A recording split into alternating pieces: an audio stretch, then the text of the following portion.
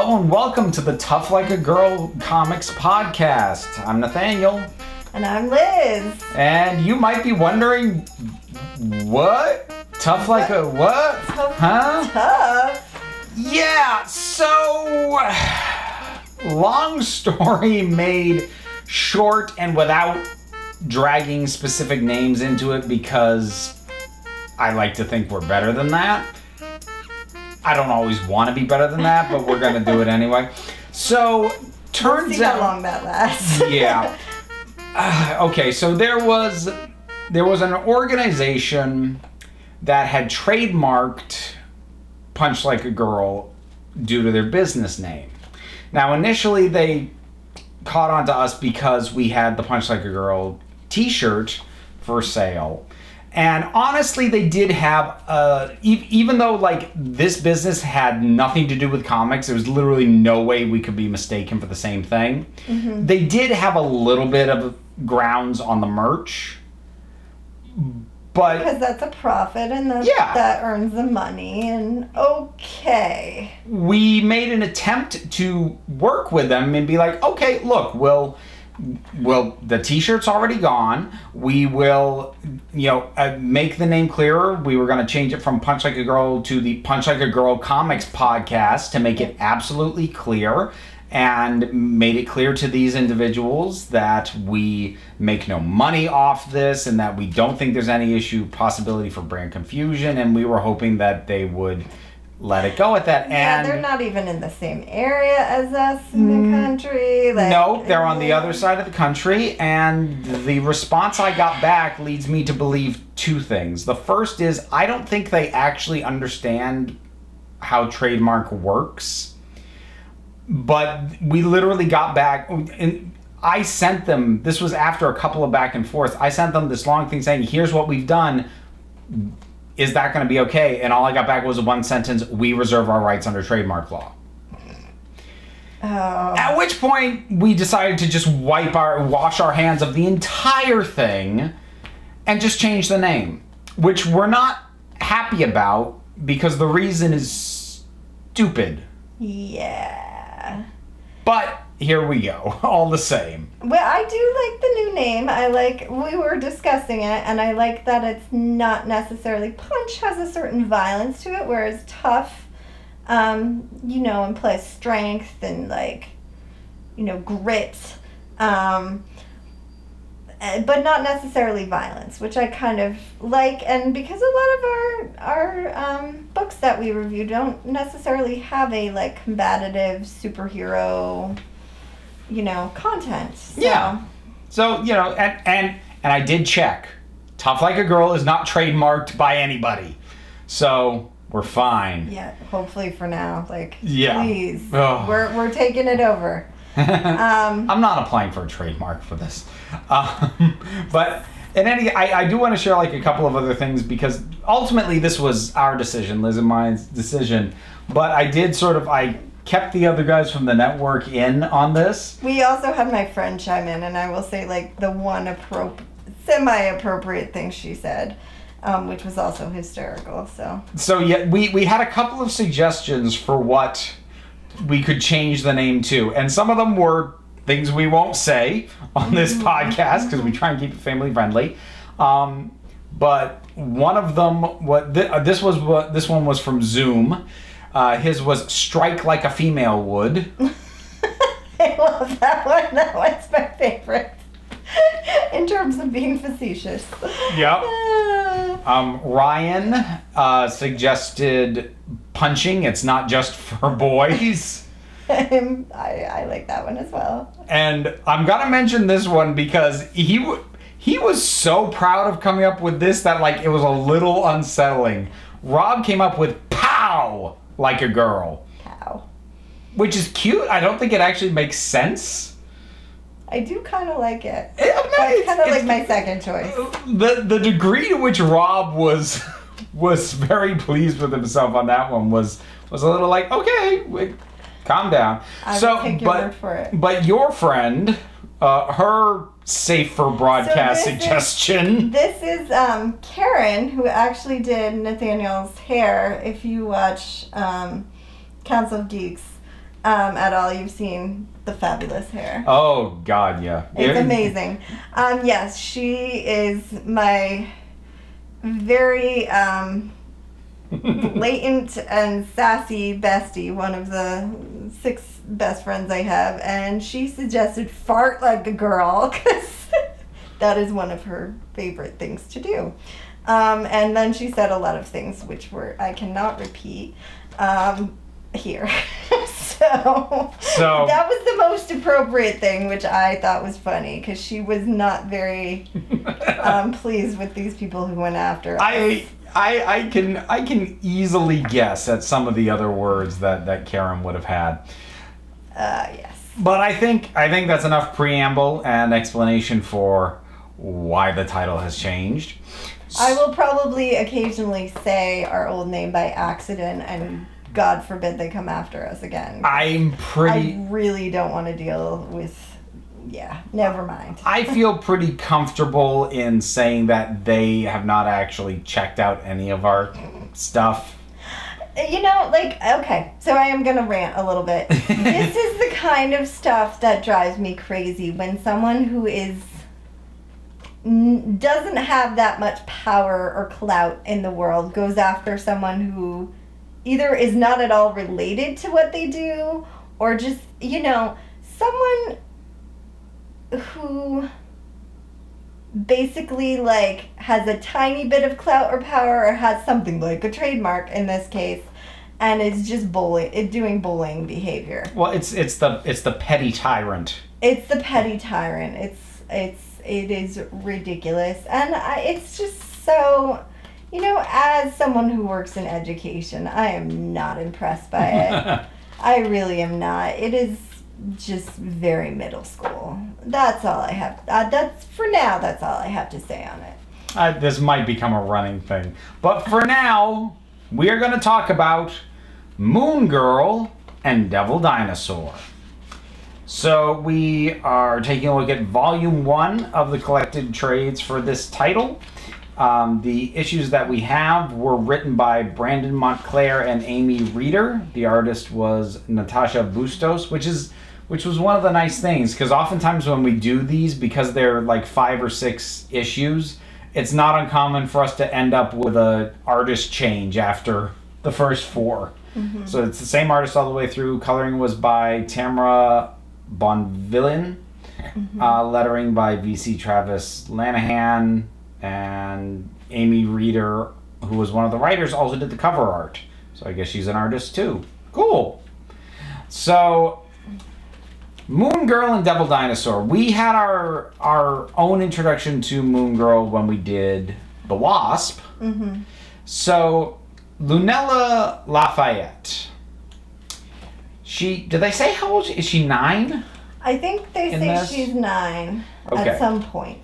So she's little. 9-year-old super genius. Oh my gosh. She is so much fun. She coming into this her issue, and she knows this at the time this story starts. She is an Inhuman. So, okay. We touched on this briefly when we did Ms. Marvel, but just in case folks don't already know.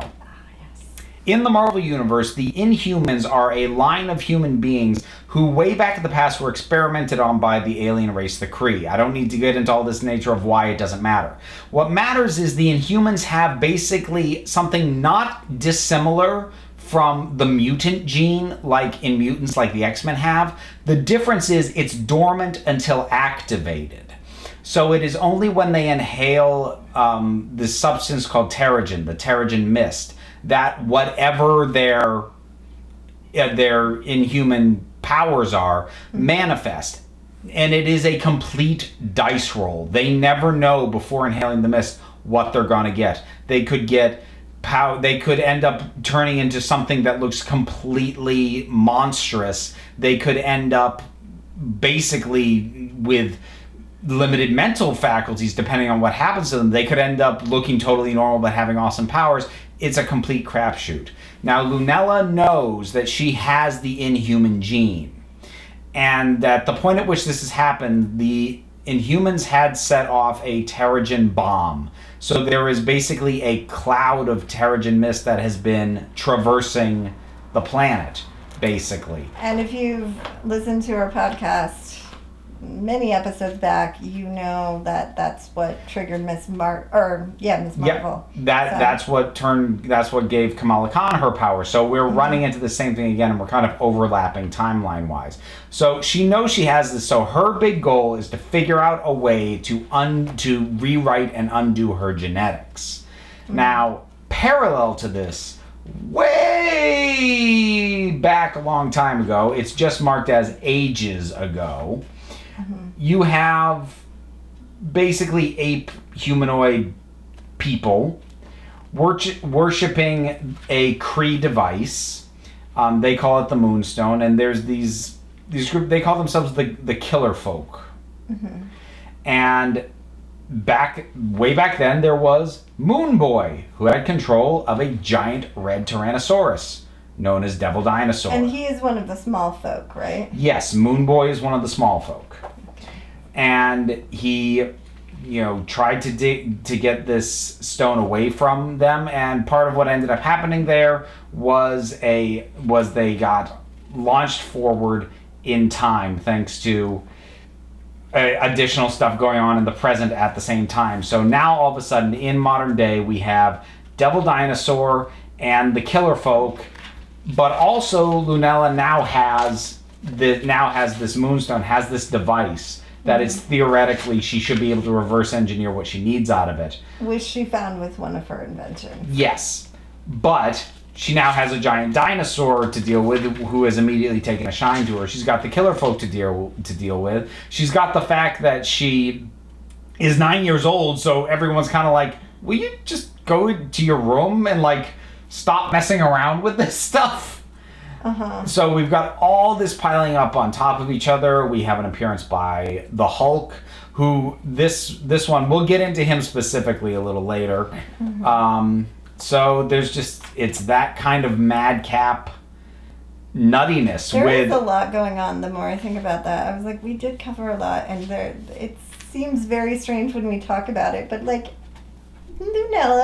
explains it and has got it, and if you understand her level of genius and that she has her own little lab, then it makes a little more sense. So having now covered the broad strokes, and obviously we'll get into some more specifics, including stuff that would be kind of spoilers as we talk more specific, but broad strokes, what'd you think? I really liked it. I really like Lunella. I love her, I'm late for school, dash, put her hair in a pony, ignite her little, rollerblades that pop out of her shoes, take off. I think her relationship with Devil Dinosaur is adorable, and how he's like, whatever. She's like, you need to go away, and she gets all cranky with him. But when he needs to carry her, he just kind of picks her up like she's a little kitten by her backpack, the loop on her backpack, and just carries her wherever he's going.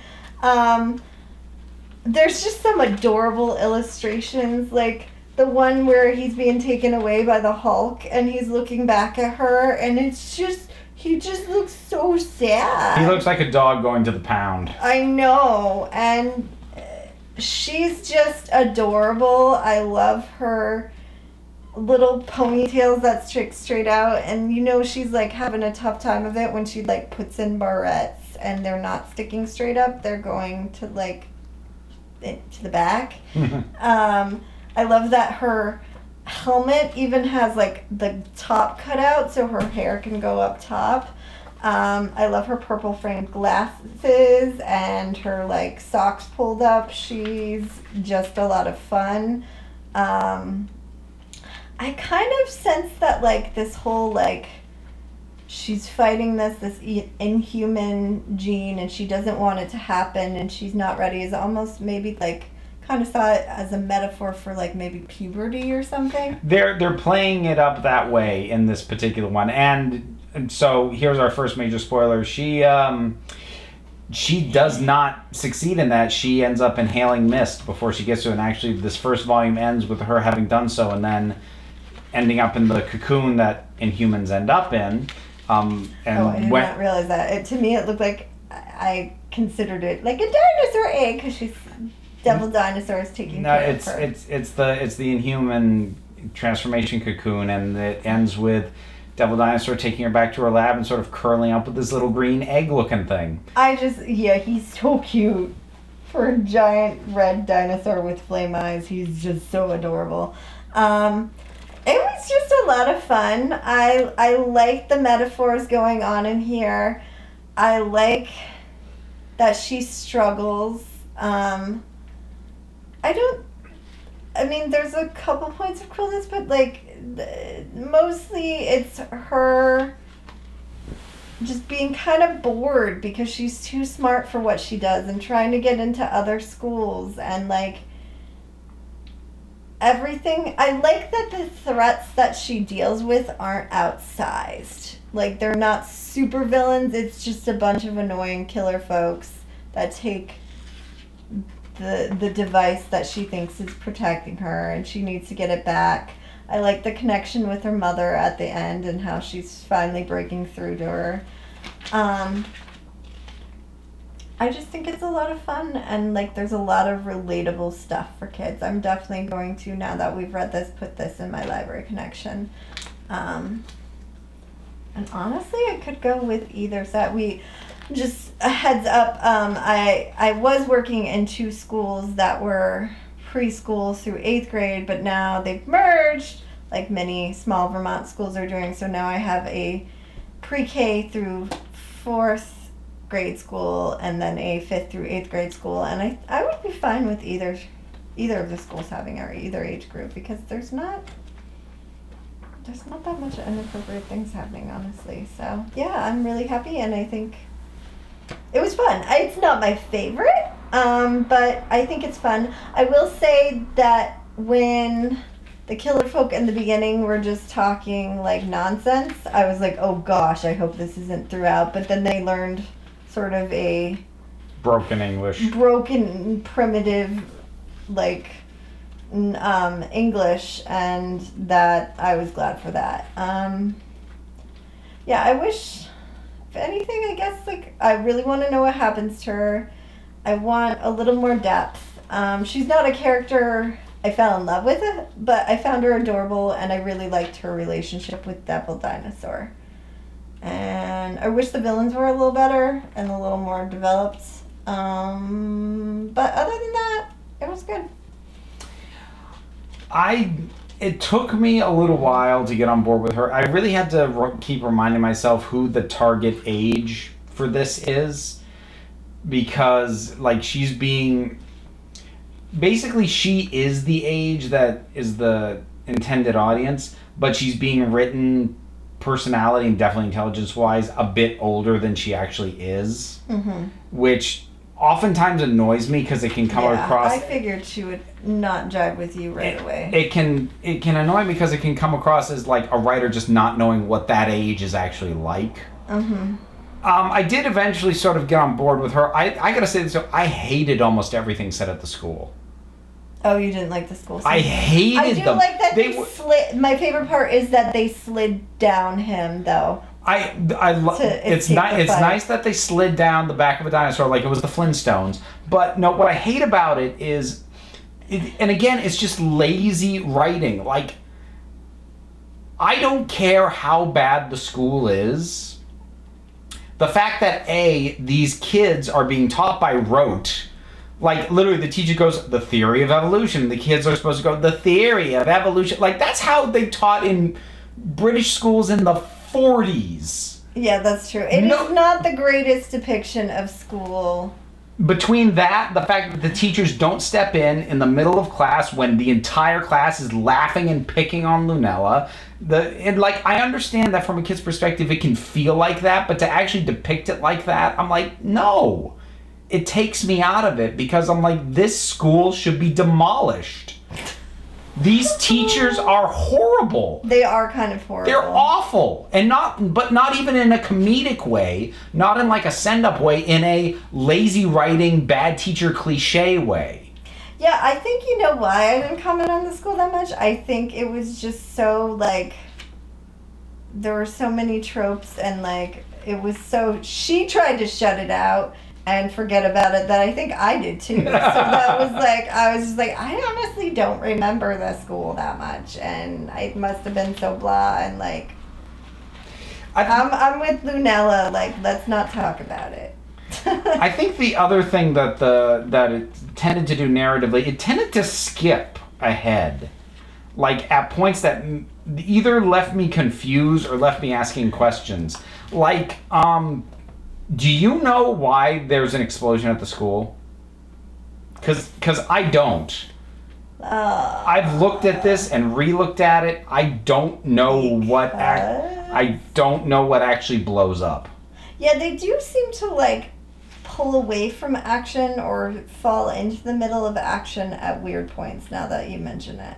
Or another one that jumped out to me is right before sort of the final stretch, Lunella, who obviously her parents have not been cool with the fact that she's been, rescuing a giant dinosaur from its... They do read about that in the paper. Yeah, from its special cage in the museum and so forth. She says, I know you love me, I know you're afraid, but I also know I can do this and I won't be alone. Now don't wait up. And next thing we know, she's off planning stuff. And she's off planning stuff with Devil Dinosaur in her full outfit. And my immediate thought is, wait, did her mother actually agree to this? Did her mother let her go? Did she sneak out? No, that is too big a leap. Based off what we already knew about her mother and how her mother felt about this situation to go literally with the turn of a page, like you've got a point there. You glossed over a lot. Of her with her parents versus like Kamala Khan with her parents and how much better developed those scenes are. Yeah. And how they really do they let her have it. And like there is that struggle and it is much more of a developed struggle and like you understand it, but you also the whole scene with her father, Kamala Khan's father, versus Lunella and her mother is just a much more poignant scene. Yeah.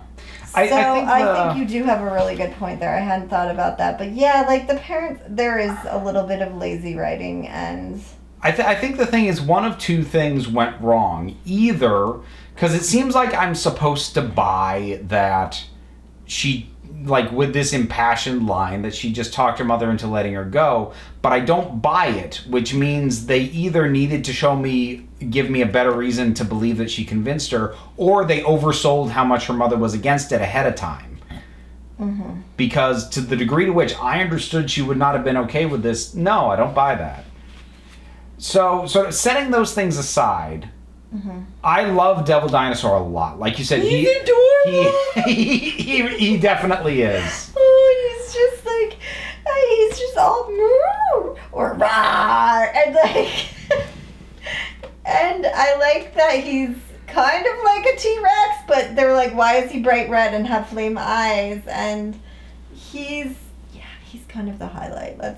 I have to agree. Lunella did grow on me, but Devil Dinosaur was always my favorite thing in this. What did you think about the Hulk? Because I'm going to take a wild guess and say this is your first time encountering this particular version of the Hulk. He is not Mark Ruffalo. No, well, he's not even Bruce Banner, because this Hulk is Amadeus. Kind of annoying. He's Amadeus Cho, the totally awesome Hulk. I don't know who that is. His shorts are really stupid looking, I will say that. Like, there's like some mesh thing going on in the like crotch area, but there's like some kind of padding or something on the outside. Like it's like these little plasticky parts sticking out on the outside. Yeah, I've known about Amadeus Cho. I've actually never... This is not my Bruce Banner. I'm into Mark Ruffalo. No. Ruffalo. I never know how to pronounce his name. I just really like that actor. So therefore I like the Hulk probably more than I actually usually would. So. Yeah, like this is my first time encountering Amadeus Cho, and he's kind of a tool. Yeah, he's a bit of a tool. I get the impression that he's like supposed to be, because like they play it at a comedic level. He's like the traditional Hulk crossed with. I mean, the first thing that comes to my mind is like Flynn Rider from Tangled. That's sort of very. But I like Flynn Rider. Very into his own reputation. I'm so awesome. Kind of thing.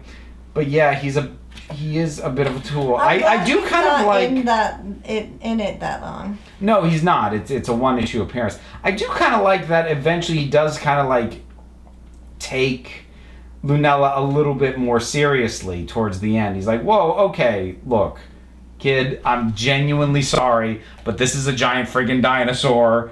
It can't be your pet."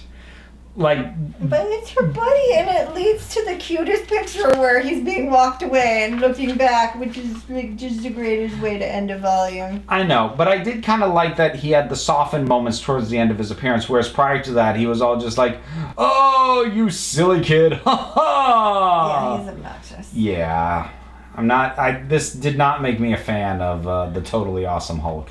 I can say that. We are a fan of the Totally Awesome Devil Dinosaur, though. Yeah. Because he's adorbs. And, like, I like the scene where he first is, like, running around in the city and smashing things up and causing total destruction.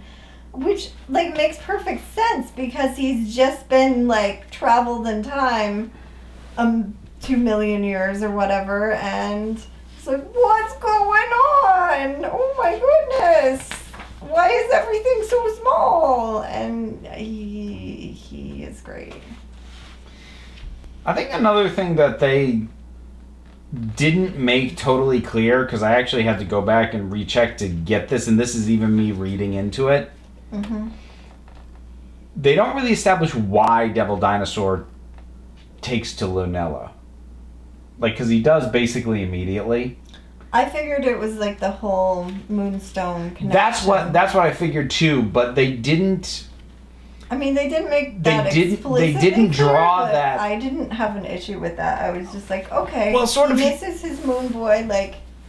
Yeah, she has the Moonstone that he's used to his, Moon Boy having had. But I guess my issue with that is that I've made allowances for a lot of other stuff for how young the thing is pitched at. But then they they underplay that connection. I'm like, okay, wait, which is it? Because, like, if I were assuming this was for a slightly older audience than I had been presuming it was, then yes, it's not too subtle. But pitched at the age that most of the rest of this book seems at, that seems like you should have made that clearer, that that's why he doesn't immediately eat her or ignore her.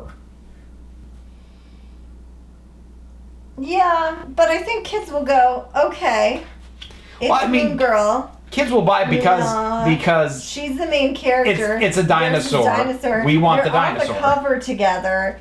I think they'll just go with it.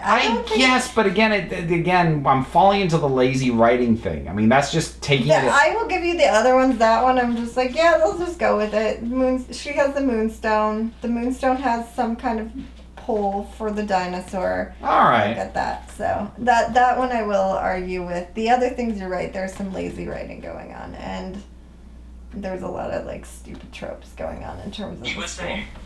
I think might more or less wrap it up on that note. I mean, it was good. I get annoyed with myself when I get this nitpicky about these things because these aren't bad books, and I don't like being this grouchy. You made a lot of valid points that made me think, though. The art was. The art was good. The art was good.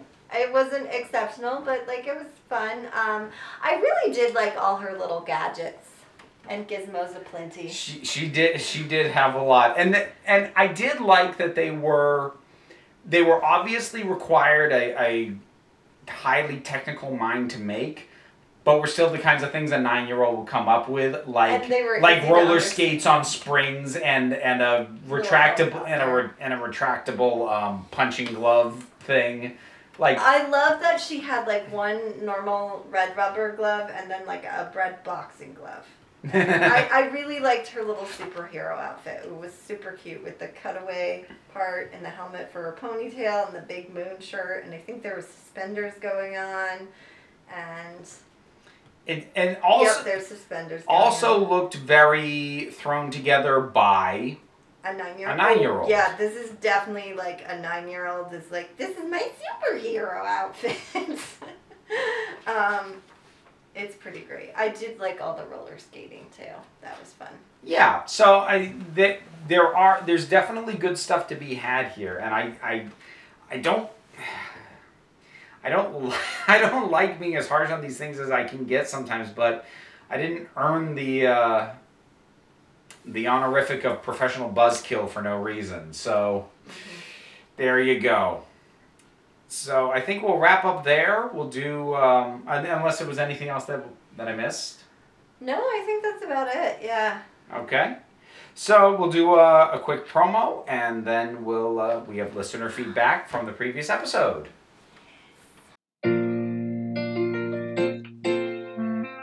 Afternoon, everybody. Ryan! How's that baby treating you, Mr. Daly? Like Thanos snapping his fingers at my bank account. In that case, how about a beer on the house? Sure, gotta give my mouth something to do between podcasts. Say, Ryan, I don't get how you have so much time for podcasting. Doesn't your wife want you spending time with the baby? Would you? Truth is, I think she's a little worried about how much time I'm spending with the kid, ever since his first words were Dagobah system. Now she wants me to go out and do something mature, something productive, and most of all, something lucrative that can support the family. So you're going to... Podcast about Cheers, yeah. That kid's not going to start college for 18 years. I got time. Cheerscast, the podcast where everybody knows your name. Coming soon to the Fire and Water Network.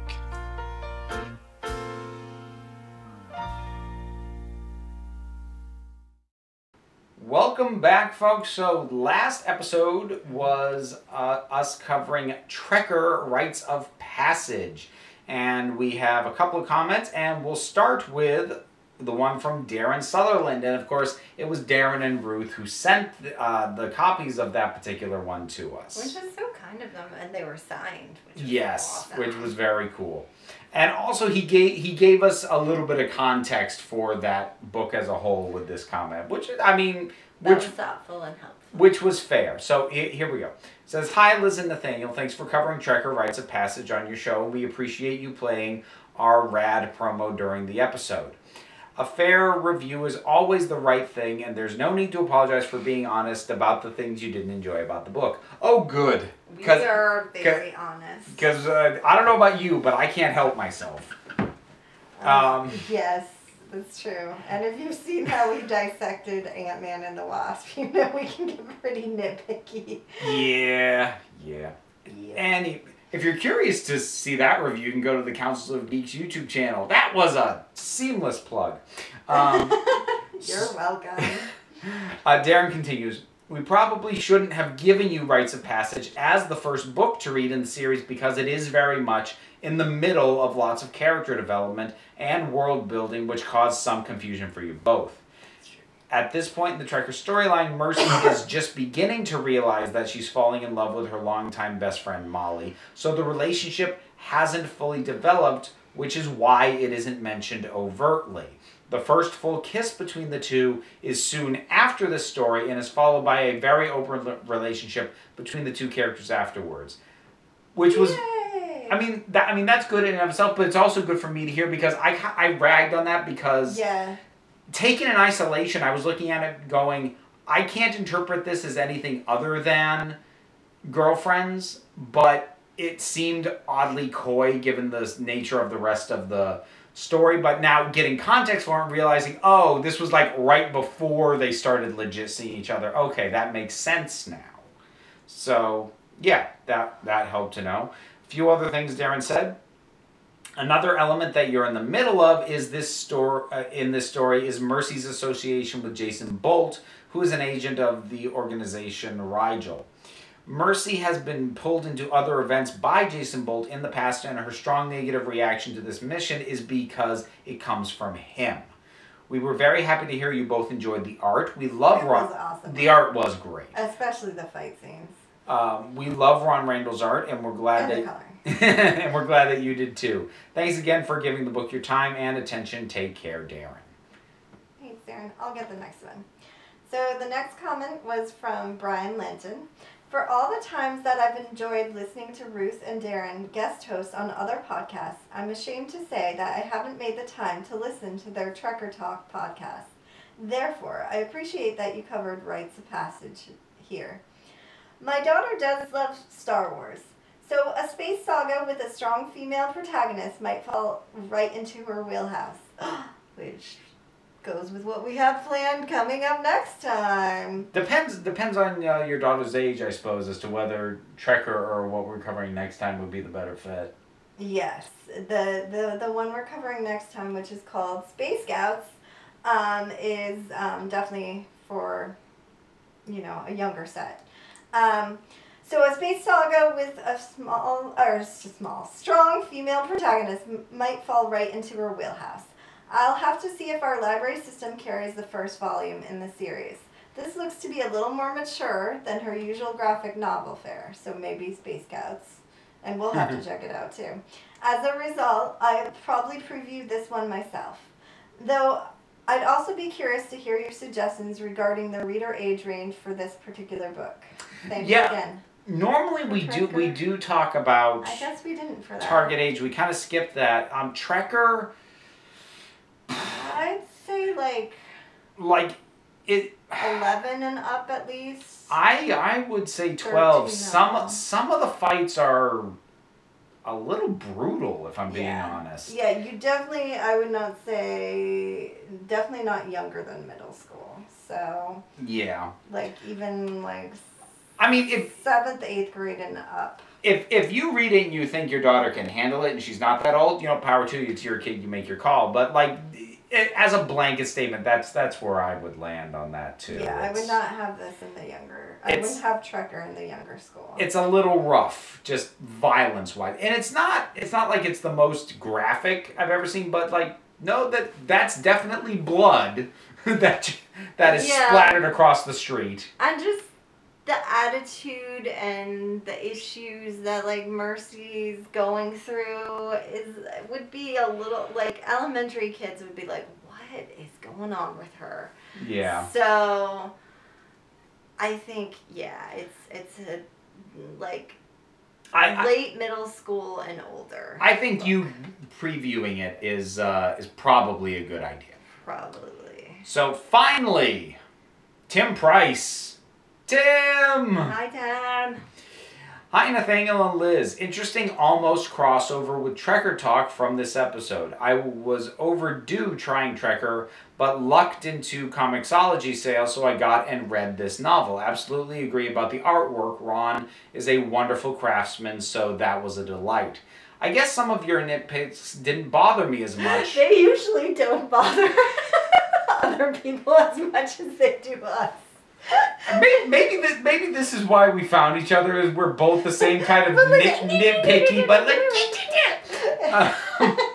I didn't like this. One thing, and now I will rant about it for 5 minutes. Yeah, we really are made for each other. Yeah, we are. Anyway, Tim goes on, such as Mercy thinks the cyborgs are dangerous, but she takes them out handily. My take was more that Mercy is a chronic cynic, so from her perspective, we see the worst take possible. Now, is that Ron's intention as a writer, or me buying into the narrative of the story too much? Probably the latter. It's not me trying to sway you, and I get your points. In the end, I enjoyed this story a lot, and will have to read some more Trekker. Thank you, Darren and Ruth. Your enthusiasm has converted me. See, there you go. That's the power of unbridled enthusiasm, which we're not always able to muster. Mm-hmm. Oh, dear. Tim continues, this particular book reminded me of a couple of other series that might qualify for this show that I would not recommend for my girls until they're older. I'm curious if you are considering them.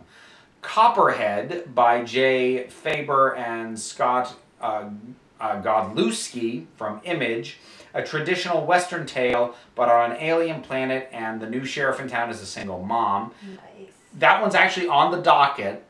Nice. Again, remember, there's like, it's an evergreen. There's like 80 things on the docket, so that doesn't mean much. But that actually, I kind of like my space western things and westerns in general. And speaking of like female-driven westerns, would like to like plug Godless on Netflix, which you still need to watch. I've got a lot of things I need to watch. Good stuff. The other one that Tim mentioned, which is one I hadn't heard of, is called The Wake by Scott Snyder and Sean Murphy from Vertigo. 2 storylines in the present and the future with an oceanographer, deep sea creatures, and the future of humanity. Ooh. Intriguing. I am intrigued by that. I love me some like deep sea creatures and oceans, and we are going to be studying those second trimester, though probably not reading this book, but for that, especially if it's slated at older folks. So. And Tim concludes, "Oh no, my thinly veiled attempt at suggesting even more books for your show didn't fool you for a minute, did it? Ha ha! Sorry, don't know where that came from. Always a delightful show. See you next episode. Same punch time, same punch channel." Oh, that makes me sad now. Oh. Tim, you can still call us the Punchers. Yeah. You are allowed, by all means. Although, if you get a cease and desist letter from a not very polite business, let me know. Yep. So here's something that he mentioned. He said he wants to check out more Trekker and everything. What among the different books that we have reviewed, and we've discussed this, but I'll discuss it again here, would you like us to look at more issues of or more books of? So I want to, we have discussed we will probably again return to Ms. Marvel at some point because that's one where we're both really interested in. Obviously we've had some repeat authors with, well, Noelle, who was kind of one of the many writers on Lumberjanes, and then Victoria Jameson twice. So is there any authors you would like us to return to or any particular characters? Yeah, and what are your thoughts besides Ms. Marvel? What would you like to? Ms. Marvel is the big one. I mean, I'm always happy to go back and do more She-Hulk. You know that. Squirrel Girl. Squirrel Girl's another Squirrel one. Girl. Yeah, I think Squirrel Girl and Ms. Marvel are probably the 2 main ones. I'm on She-Hulk. I would like to get us some more Batgirl, but not necessarily by doing another volume of Batgirl. I kind of want to backdoor into that by getting to something like Birds of Prey, which she's in, but she's part of If we could an have ensemble. that artist again, oh my god. Well, that was the Batwoman artist. Oh, that was the Batwoman, not. Oh, I was was saying Batgirl. All the bats. So just to remind folks, some of the stuff that we've done that has additional volumes are characters like Batgirl, Squirrel Girl, Wonder Woman. We should find another Wonder Woman because we did Earth 1, which is an alternate take first of all, and was probably not the best. Thanks. I'm sorry. No, it's okay. You kind of set me up for that. I was admittedly really curious to see what you take. There's more volumes of Lumberjanes that we could do. Ooh, I would return to Lumberjanes. Yes. You just want to yell Ripley's name. Ripley! I always want to yell Ripley's name, but we do want to hear from you as well, our listeners. What would you be curious for us to return to? So. You know what I might do at some point is maybe down the line. We've got like the next couple months planned. We actually might be mostly planned through the remainder of this year. But maybe starting next year, every now and then, maybe we'll come up with 3 or 4 options and put it up as a poll on Twitter. Ooh, that would be fun. And actually let you guys pick what's next. Not right away, because as Liz said, we're already doing Space Scouts for next month, and I feel like we picked October, but I can't remember. It was something Are we doing death for October? Yes, we're gonna try and do death. And we Death, high cost of living. might have a guest person for that. if We can might. get our act together. So yes, it's gonna be death, high cost of living in October. We're gonna do Battle Angel, Battle Angel Alita in November because the movie comes out in December. Right. And then did we figure out December? December we haven't figured out yet, but the next 3 months at least we have got locked up. Yay. So that'll do it for this one, folks. So thanks for tuning in to Tough Like a Girl. Got to get used to that. I know, tough like a girl. Okay, so thanks for listening, everybody, and we'll see you in a month. Yay, bye. Bye. Tough Like a Girl is a Council of Geeks production and a presentation of the Fire and Water Podcast Network. Feedback can be left at fireandwaterpodcast.com or on the Facebook page for Fire and Water Podcast and Council of Geeks. Our logo art was created by Nick Buxom, and our theme music is composed and performed by Erica Dreisbach, whose other works can be found at ericaricardo.com. Bye.